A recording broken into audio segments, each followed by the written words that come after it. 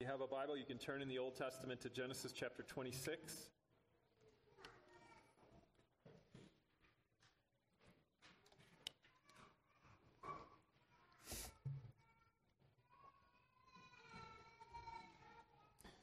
Our Old Testament reading will be Genesis 26, verses 6 through 16. Lend your attention. This is the Word of God. So Isaac settled in Gerar. And when the men of the place asked him about his wife, he said, "She is my sister." For he feared to say, "my wife," thinking, lest the men of the place should kill me because of Rebekah, because she was attractive in appearance. When he had been there a long time, Abimelech, king of the Philistines, looked out of a window and saw Isaac laughing with Rebekah, his wife. So Abimelech called Isaac and said, "Behold, she is your wife. How then could you say, 'She is my sister'?" Isaac said to him, "Because I thought, lest I die because of her." Abimelech said, "What is this that you have done to us?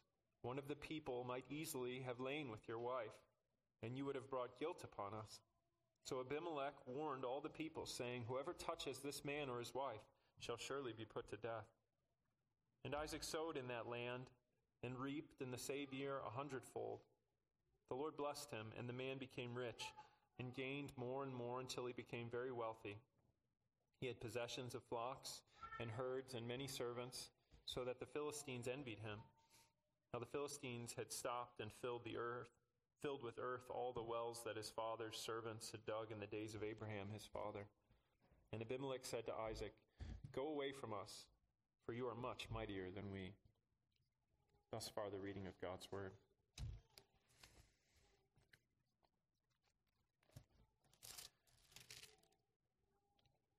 You turn in Matthew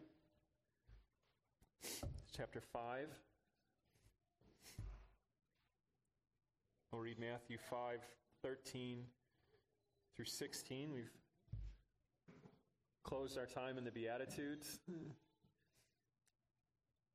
We come now to the next portion of our Lord's teaching in this Sermon on the Mount. This is the Word of God. "You are the salt of the earth, but if salt has lost its taste, how shall its saltiness be restored? It is no longer good for anything except to be thrown out and trampled under people's feet. You are the light of the world. A city set on a hill cannot be hidden, nor do people light a lamp and put it under a basket, but on a stand, and it gives light to all in the house. In the same way, let your light shine before others, so that they may see your good works and give glory to your Father who is in heaven." Thus ends the reading of God's word. May He add His blessing to it. I invite you to join me in prayer.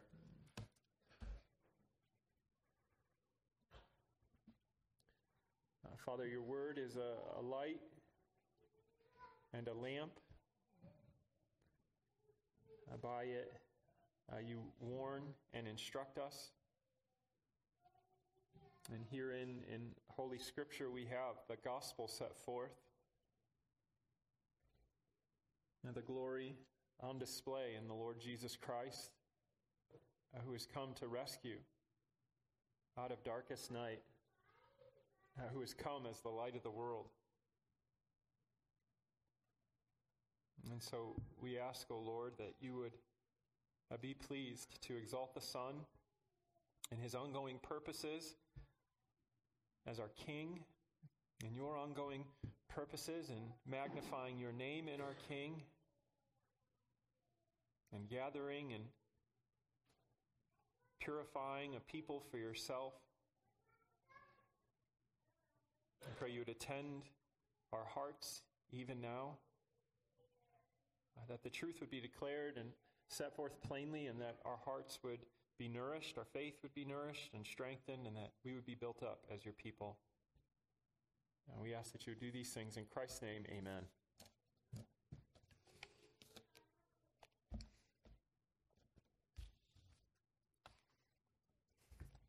You probably hear these verses, and much like I did, you remember the children's song, "This Little Light of Mine." I don't know if you anticipated this passage, but that was one of the earliest songs that I could remember. This little light of mine, I'm going to let it shine. And then there was a hand motion about hiding it under the bushel, and then a very emphatic no. And I was confused at that point because we were told not to say no as children. There was this refusal to hide this little light. And for all of its good intentions, there's both truth and silliness involved in that little song. You're led as a child to think that you were the little light. It's worth noting that all of these are plurals. You are the light of the world. You are the salt of the earth. The primary impact of this text isn't you as an individual letting your light shine before others, but the church as God's new creation, light. The church as the kingdom of the beloved Son, the kingdom of light.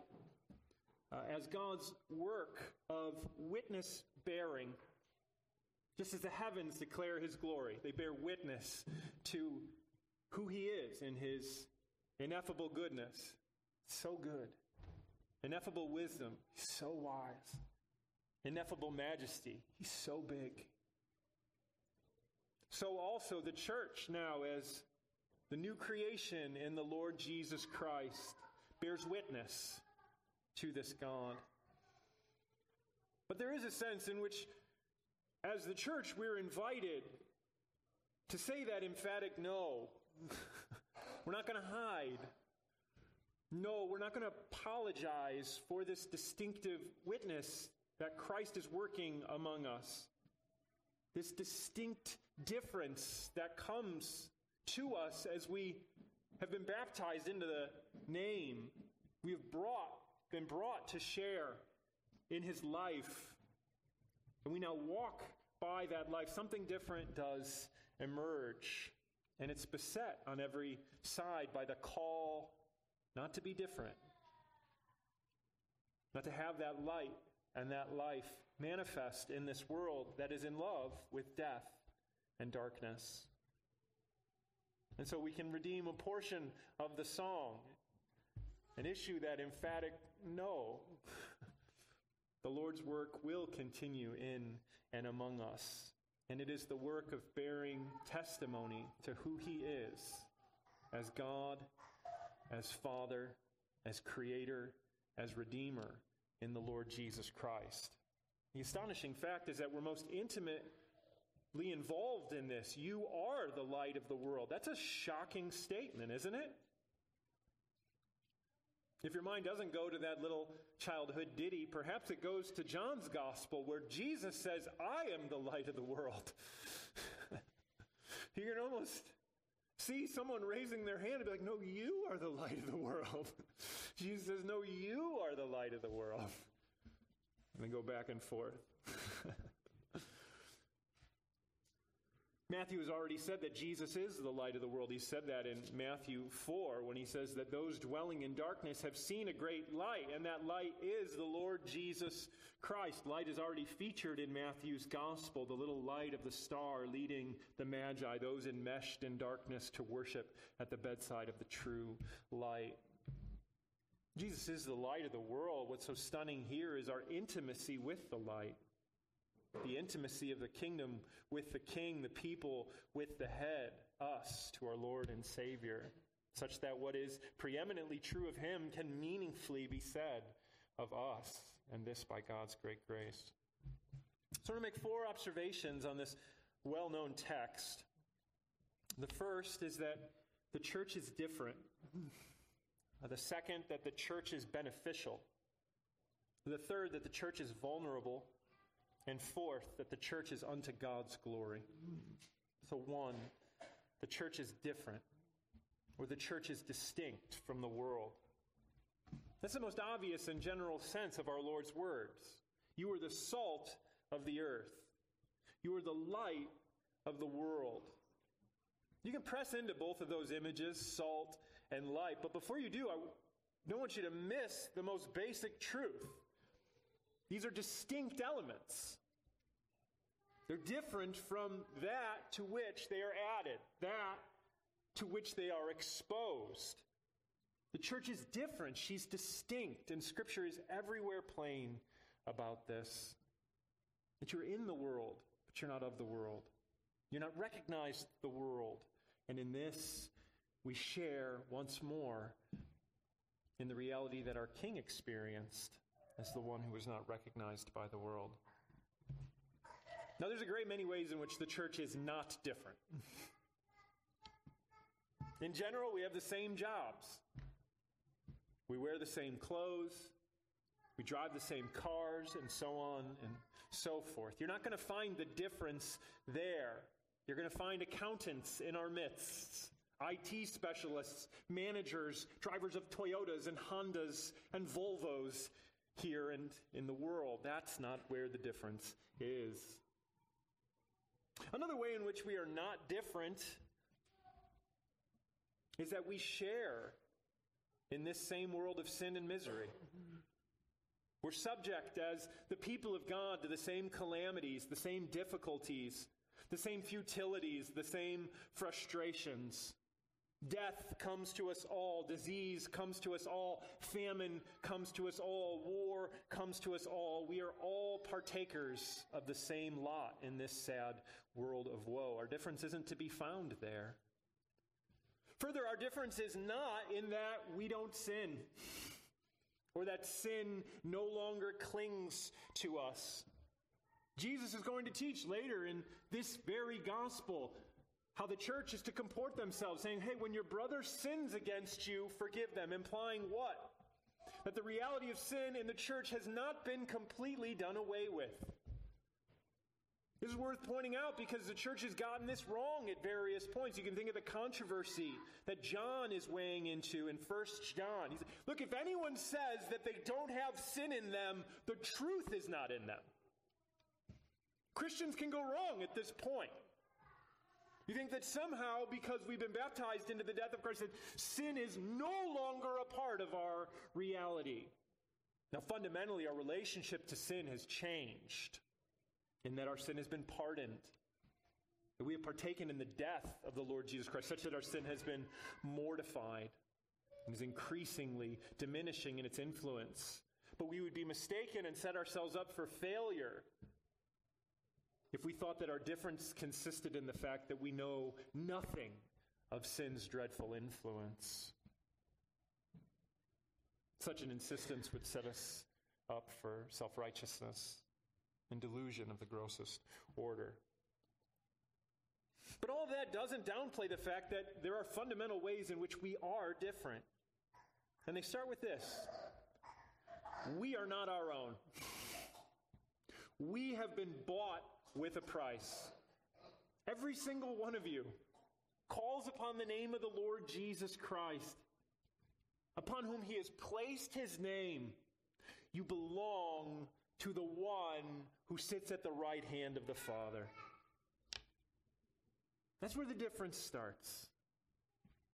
That we are a people who have been purchased by the blood of Christ. Paul puts this difference using a similarly striking image in Colossians 1. He has delivered us from the kingdom of darkness and transferred us to the kingdom of his beloved Son, in whom we have redemption, the forgiveness of sins. Well, that's different. What does Paul say? He says that we're a part of a different kingdom altogether. That we're made partakers, we're citizens of a different kingdom altogether. And this transfer, this rescue has taken place in the beloved Son, who has given his life as a ransom, who forgives, who redeems. It's like being rescued from enslavement to Mordor, and now finding yourself established as a son of Gondor. It's like being rescued from the service of the White Witch, and now you're a servant of Aslan. Formerly, we belonged to darkness. We belonged to death. We belonged to sin. Sin had dominion over us. But by the cross of Jesus Christ, the Son has rescued us from such a dreadful reality. And he has made us participants in a blessed reality, the kingdom of God, over whom our blessed Lord and Savior reigns. Peter uses a similarly striking image in 1 Peter 2, but you are a chosen race, a royal priesthood, a holy nation, a people for his own possession, that you may proclaim the excellencies of him who called you out of darkness into his marvelous light. Peter delights in the difference that the church experiences in this world, and he expands it to eternity past. He says, you're elect. He says, if you believe in the Lord Jesus Christ, this is not a recent development. It is the outworking of the Father placing his love upon you before all worlds. That's a difference to be delighted in. It's one which brings great encouragement. And Peter says it also manifests itself in a new life, a new manner of life to proclaim his excellencies. Proclaiming the excellencies of the one who brought us out of darkness into his marvelous light. We have a new song. We have a new heart to worship the one who has bestowed upon us the riches of forgiveness, the riches of redemption in the Lord Jesus Christ. Church, we're different. I don't know that I would wish being different upon anyone. It sets up an incredibly uncomfortable life. And perhaps when you were in school, you can remember being different. Were you different in school? If you were, you probably have some issues from childhood that you haven't worked through yet, because it's a remarkably uncomfortable thing to be different. The astonishing statement here is that we're different at this fundamental level because God has set his love upon us. Because he's placed us in the beloved Son. Because he's pardoned our sin, which we've inherited from Adam and exercised in the baseness of our heart. And he set us a new portion, a new inheritance in this kingdom of light. All of these things make up the difference that our Lord has in mind here. He says, you're different because you belong to me. You're different because you're following me. You're different because you're going to be with me forever. Church, you're different. And in that is your blessing. 2, the church is beneficial to the world by virtue of her difference. And this is true whether or not anyone recognizes it. Again, if we stay at the general level of these images of salt and light, both of these elements are remarkably useful. They're incredibly beneficial. Now, salt has different potential symbolic extensions to it. Salt is a preservative. Salt is a purifier. Salt is an enhancer. But the one thing all those registers have in common is salt is wonderful. Salt is useful. There's an even stronger statement from intertestamental literature. The world cannot endure without salt. I don't know if you woke up this morning and thought, Lord, thank you for salt. Probably not. It's not an overstatement to say that not just salt is beneficial, salt is essential. Salt's not a luxury. Salt's a necessity, particularly for the ancient world. But not just for them. I've mentioned we're reading the Little House on the Prairie series. They didn't have refrigerators. How did you preserve meat? You had to salt it. Salted meat was the only way you could keep meat for an extended period of time. Or perhaps you've had the experience of trying to eat a piece of chicken without salt. It's dreadful. It's pure torture. You put a little salt on there, it becomes something that's palatable. It's not a steak. Chicken will never be steak. There's one glory to one, another glory to another. This too is biblical. put some salt on a steak, and the Lord is good. The salt is useful, beneficial, and even essential. I don't know that we should even press the image to its particular symbolic value. The Lord doesn't with the image of salt. You'll find people trying to figure out, okay, does the church preserve the world? Does the church purify the world? Does the church enhance the God flavors of the world? I think those are all a little misguided. Jesus doesn't ask us to consider the effect of salt on the world. Rather, he considers the danger of salt becoming useless, salt losing its distinctiveness. Light, on the other hand, is remarkably self-evident in its usefulness. Without light, you can do nothing. Without light, you die. You see nothing. You're vulnerable. You stumble. You're going to be harmed. Without light, you cannot live. So again, the remarkable statement in both of these verses is that you are these things. You yield this blessing and benefit to the world as the people of God. And that means the church is necessary to the world for God's purposes. So in what way does the church yield these blessings and benefits to the world? In what way is the church a benefit to the world? What does he have in mind here? It'd be tempting just to see this as a sort of blank check to just go be useful.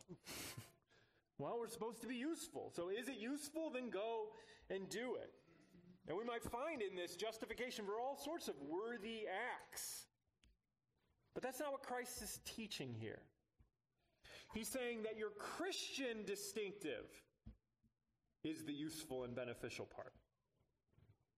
The fact that you belong to me, the fact that I'm working in you the very portrait that I just set forth in the Beatitudes, that's what's useful.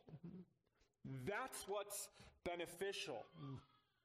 There's lots of people, lots of groups that are relatively useful and beneficial by God's common grace. Lots of people, lots of endeavors, lots of groups that are yielding a relative benefit to mankind. That's not what he's talking about here.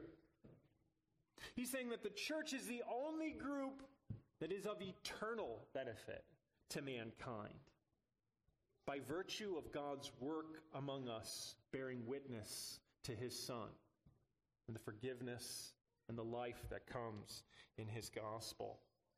And so if you're going to sum up how the church is beneficial to the world, under one heading, you would say that she is beneficial in her witness bearing.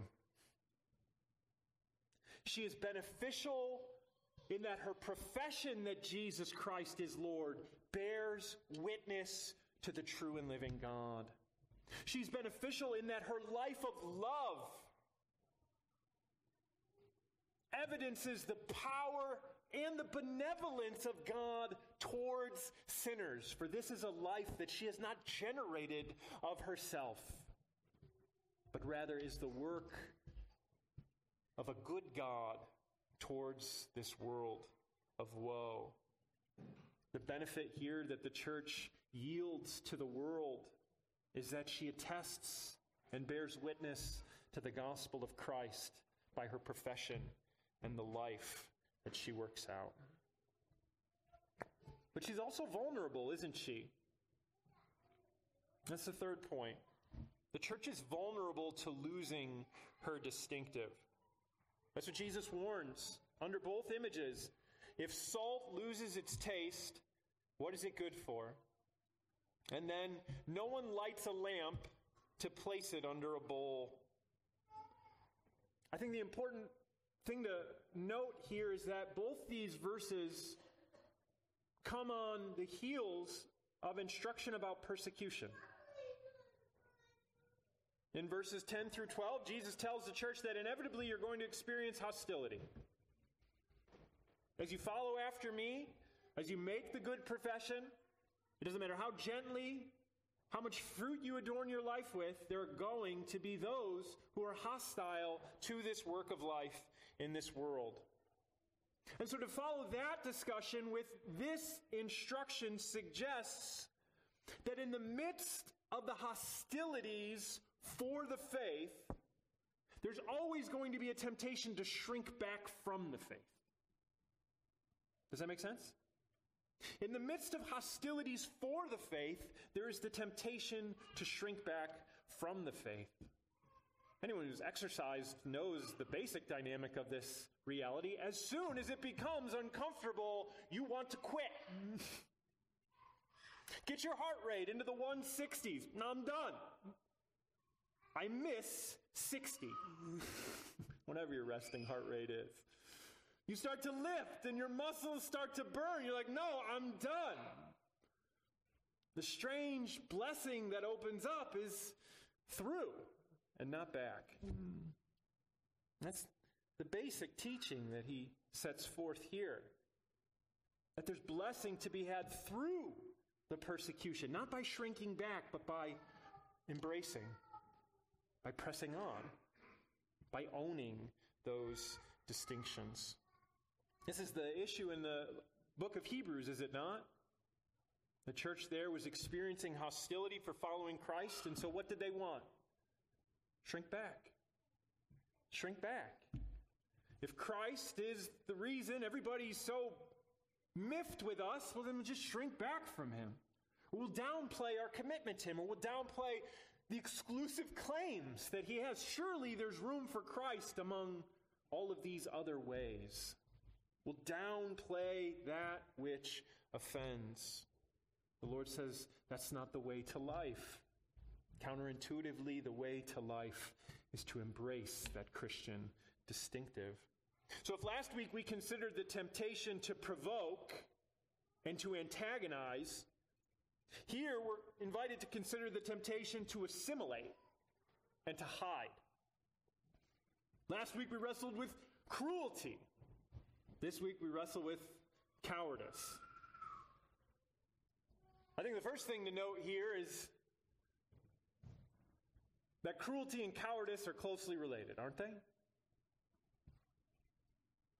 Both of those are mechanisms of the flesh trying to preserve self, either in fighting or in flying.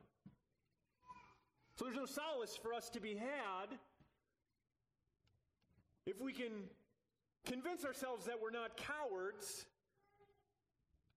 by virtue of the fact that we're cruel. One vice is not the substitution for another vice. Virtue is distinct. So what does the cowardice look like here?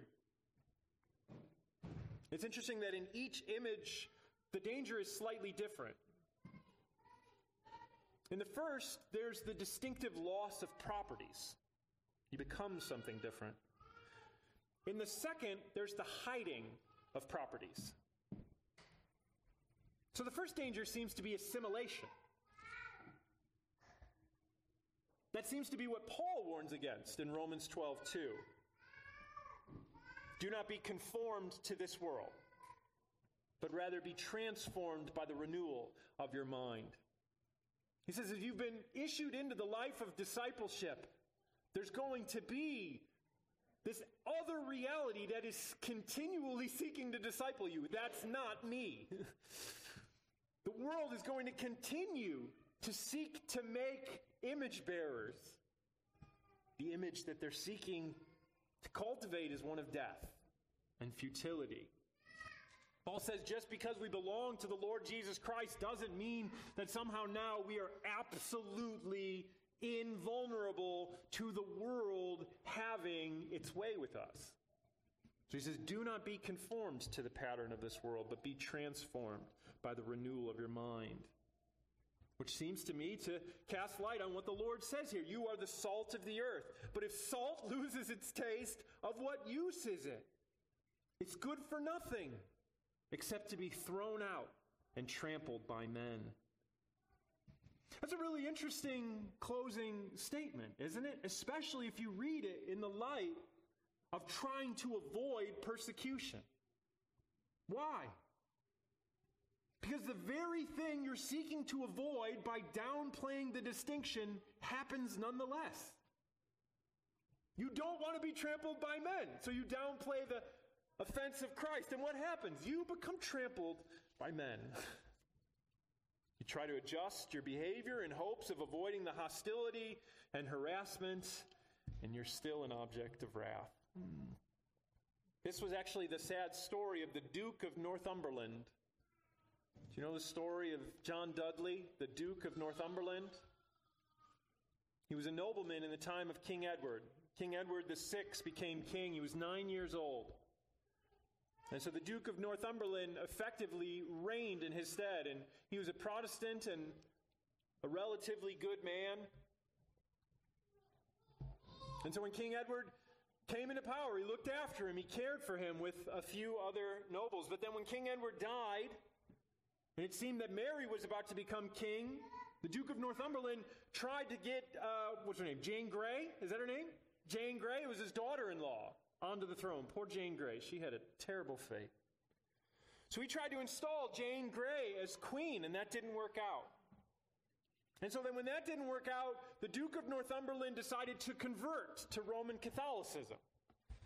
And that didn't work out because Queen Mary put him to death immediately. Try to appease. Try to assimilate. Try to go with the trend that's now in power to not die, and you die. The call of the Christian is not to adapt to every changing wind and fad. She thinks that this means her survival, but ultimately it means her destruction. We've seen that play out in the church, haven't we? Again, remember, these are corporate realities here. This is on the order and magnitude of John writing to the churches saying, look, I'm going to remove your lampstand if you don't get it together. It doesn't mean you can lose your salvation. It means that there is a corporate witness that the church bears insofar as she clings to the truth of the Lord Jesus Christ. And to the degree that she departs from that truth is the degree to which she does not bear that witness. And that happens in churches. Certain developments take place in human thought, and then all of a sudden these orthodox doctrines become passé. It's like, oh, we can't believe in the virgin birth. We're sorry. We don't really believe in it. It's just a myth. So we downplay that. And it's like, okay, well, if that's out, what else is out? The two natures of Christ. Well, that's out. How can he be God and man? That doesn't make any sense. Substitutionary atonement's out because God's just a child abuser then, if he's the one who ultimately punished Christ. And so all of these offenses that the world feels at the gospel, the church is like, well, how can we figure out a way to downplay that offense? And she serves no one when she does that. Christ says, look, the truth that I'm giving you is going to make you different. It's going to be uncomfortable. But as long as it's the truth, then you don't have to shrink back from the discomfort. You can know that the discomfort comes because people hate the light, because their works are evil. The second danger is hiding. That's how I take the distinct warning in the light portion. He says, no one lights a lamp and then places it under a bowl. It's worth noting, first of all, that God's the one who lights the lamp. You didn't light the lamp. I didn't light the lamp. He lit the lamp. So it's his purposes which come to the foreground. And that's a blessed point of reference. The chief end of man is to glorify God. That it's his purpose which is ultimately determinative. So as much as I'd like to withdraw from you sinners and do my own thing in the contemplative life, I can rest assured that that's a bad plan. And not only that, it's not God's plan and purpose. There's a public dimension to the church's life that is of the design of God. There's been attempts throughout the church's history to completely withdraw from society. They have always gone poorly. They've never worked out because part of the design is exile in this world of woe. and the witness bearing that comes as that life is lived by faith in this sad world. The particular elements or particular movements in the church's history towards monasticism might come to mind, but even those were short-lived and never really worked out. So we can sympathize with the impulse. I trust you can sympathize with the impulse. We got to get away from all these sinners. They're having a terrible influence on us. And so then we move to another place only to find out that we brought the sinners with us. The enemy is coming from inside the house. The loveliness of God's plan is that He has called you out of darkness to proclaim the excellencies of His light in a world that's still in love with darkness. That the profession that Jesus Christ is Lord, that the life of following Him, at least in part, has the intention of bearing witness to a world that is in darkest night. And this is God's kindness unto them. But there's also encouragement in that for us, isn't there? Because if the Lord intends for us to remain in the world, that means He's committed to preserving us in the world. Come on, that's encouraging. That's encouraging. Is that encouraging? Because you look around and you feel a hostility in the very ideas. And you think, how on earth is anyone going to be preserved in this? It's so relentless. It's everywhere. It's so intoxicating. It's so subtle. How's anyone going to continue in the faith? And the answer is because God is committed to preserving us in this world. And that's the very thing that Christ prays for in John 17. What does He say? John 17:15. I do not ask that you take them out of the world, but that you keep them from the evil one. That's what He prays. That's what Christ prayed for His disciples. I'm not asking that you remove them from this world. Why? Wouldn't it be better? Wouldn't it be better to go and be with Him? No, because if it was better, He would do it. Because He always does what's best. So He's saying, look, I'm not praying that you take them from the world. I'm praying that you preserve them in the world. That's better. Because it demonstrates a power and a goodness, the likes of which this world doesn't know. Who can keep their own? Who can keep their own? This is a beautiful story. Shadrach, Meshach, and Abednego, the three lads, as my British professor at school called them, Daniel and the three lads. That's beautifully illustrated right there. Nebuchadnezzar sets up this monument. He says everybody's got to bow to him. The three lads don't. They get hauled before him. He's like, you got to bow? He's like, look, we don't. We're not going to bow. You kill us, fine. Our God can rescue us, but even if He doesn't, we're not going to bow. So Nebuchadnezzar goes into a rage and he heats his furnace well over its intended threshold of heat. And even the men serving Nebuchadnezzar who threw the lads into the fire were devoured by the fire. Nebuchadnezzar could not keep his own. The lads thrown into the fire, who belonged to the true and living God, were kept. Not only were they preserved as they followed the true and living God in the face of this demand to worship, they were preserved in the fire because He can keep His own. And in keeping His own, He demonstrates to the world a power that the greatest kings of this earth can only stand in awe of. And that's what Nebuchadnezzar did. He said, get him out of there. I'm dealing with someone I don't fully understand. The true and living God. I don't pray that you take them from the world. I pray that you keep them in the world because His purpose is to bear witness to Himself. It might not be better in our eyes. It's better in His. And there's great encouragement there because it means He's going to keep us. And it's going to be to His glory, and that's how He ends. The church is under the glory of God. The Lord closes telling us exactly what our light is and exactly what purpose it serves. Verse 16, let your light shine before others so that they may see your good works and give glory to your Father who is in heaven.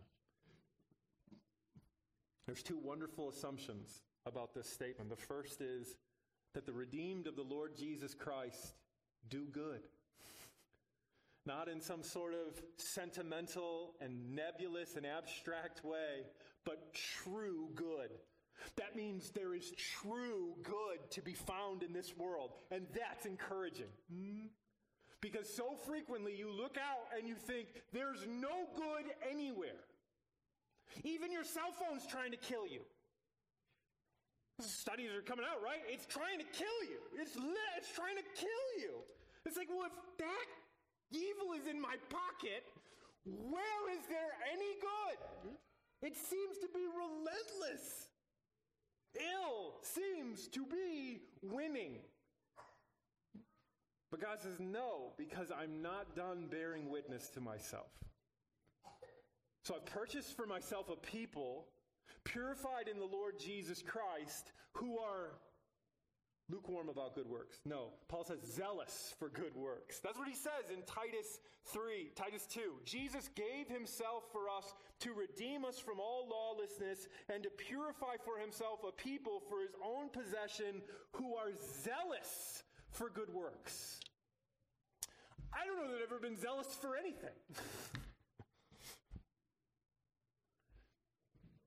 But right here he says his purpose is to create a people who are zealous for good.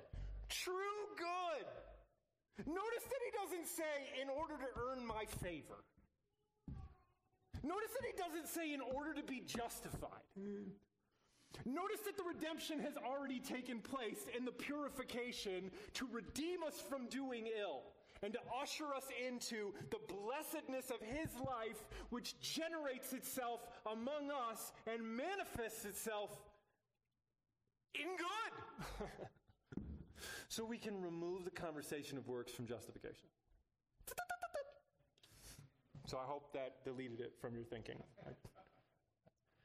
Probably going to have to return to that.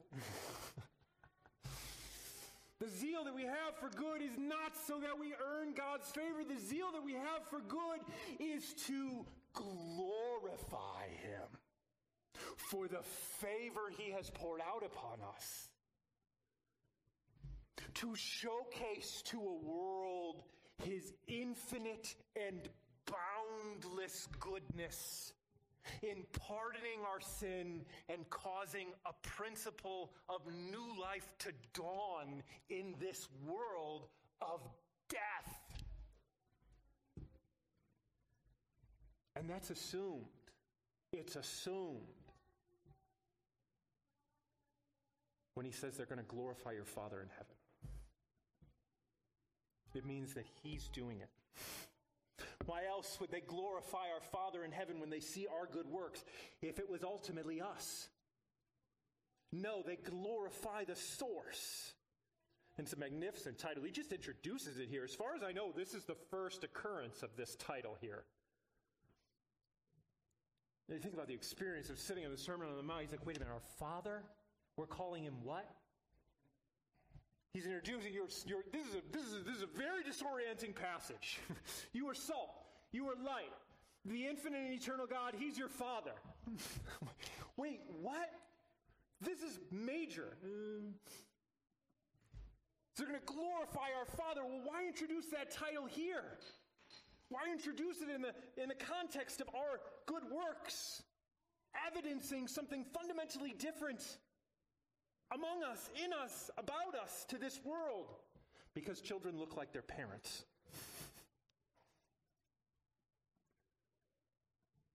Because his purpose of bearing witness to himself is by redeeming his image in man as he transforms us more and more into the image of the beloved Son who gave his life in love. The reason why the world will ultimately, whether in this life, if God has mercy upon their souls, or at the day of visitation, which is what Peter says, say that you are good, and evidence of that goodness is on display in the good works of your people, is because he's the one who does it at the end of the day. And that's what Paul says. Ephesians 2, we are his workmanship, created in Christ Jesus for good works, which God prepared beforehand that we should walk in them. But you don't even need to go to Paul in Ephesians 2 to evidence the fact that this life of good works is ultimately from God, because he calls us light. Who creates light? Children? Who created light? Do you remember when light was created? It's almost like he's saying, you're the new creation. The darkness was over the face of the deep, dark, chaos, and then let there be light. He's committed to bearing witness to himself in this world of darkness and chaos, and that's why he sent the true light. That's why we are made partakers of his light. That's why he is committed to forming and fashioning us in the image of this light for his name's sake. Our comfort, our joy, our encouragement that we will be light comes from the fact that God is committed to glorifying himself, to speaking light into this world. May he do so more and more until Christ's return. Let's pray.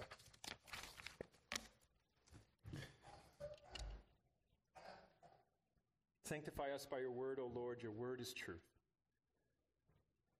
As you have seen it fit to leave us in the world, Lord, preserve us. As you've placed us in the vine, O Lord, may his life be made manifest in our lives. As we make the good profession that Jesus Christ is Lord, by the wonderful working of the Holy Spirit, and we continue to bear that fruit, which can come from you and you alone. We ask in Christ's name, amen.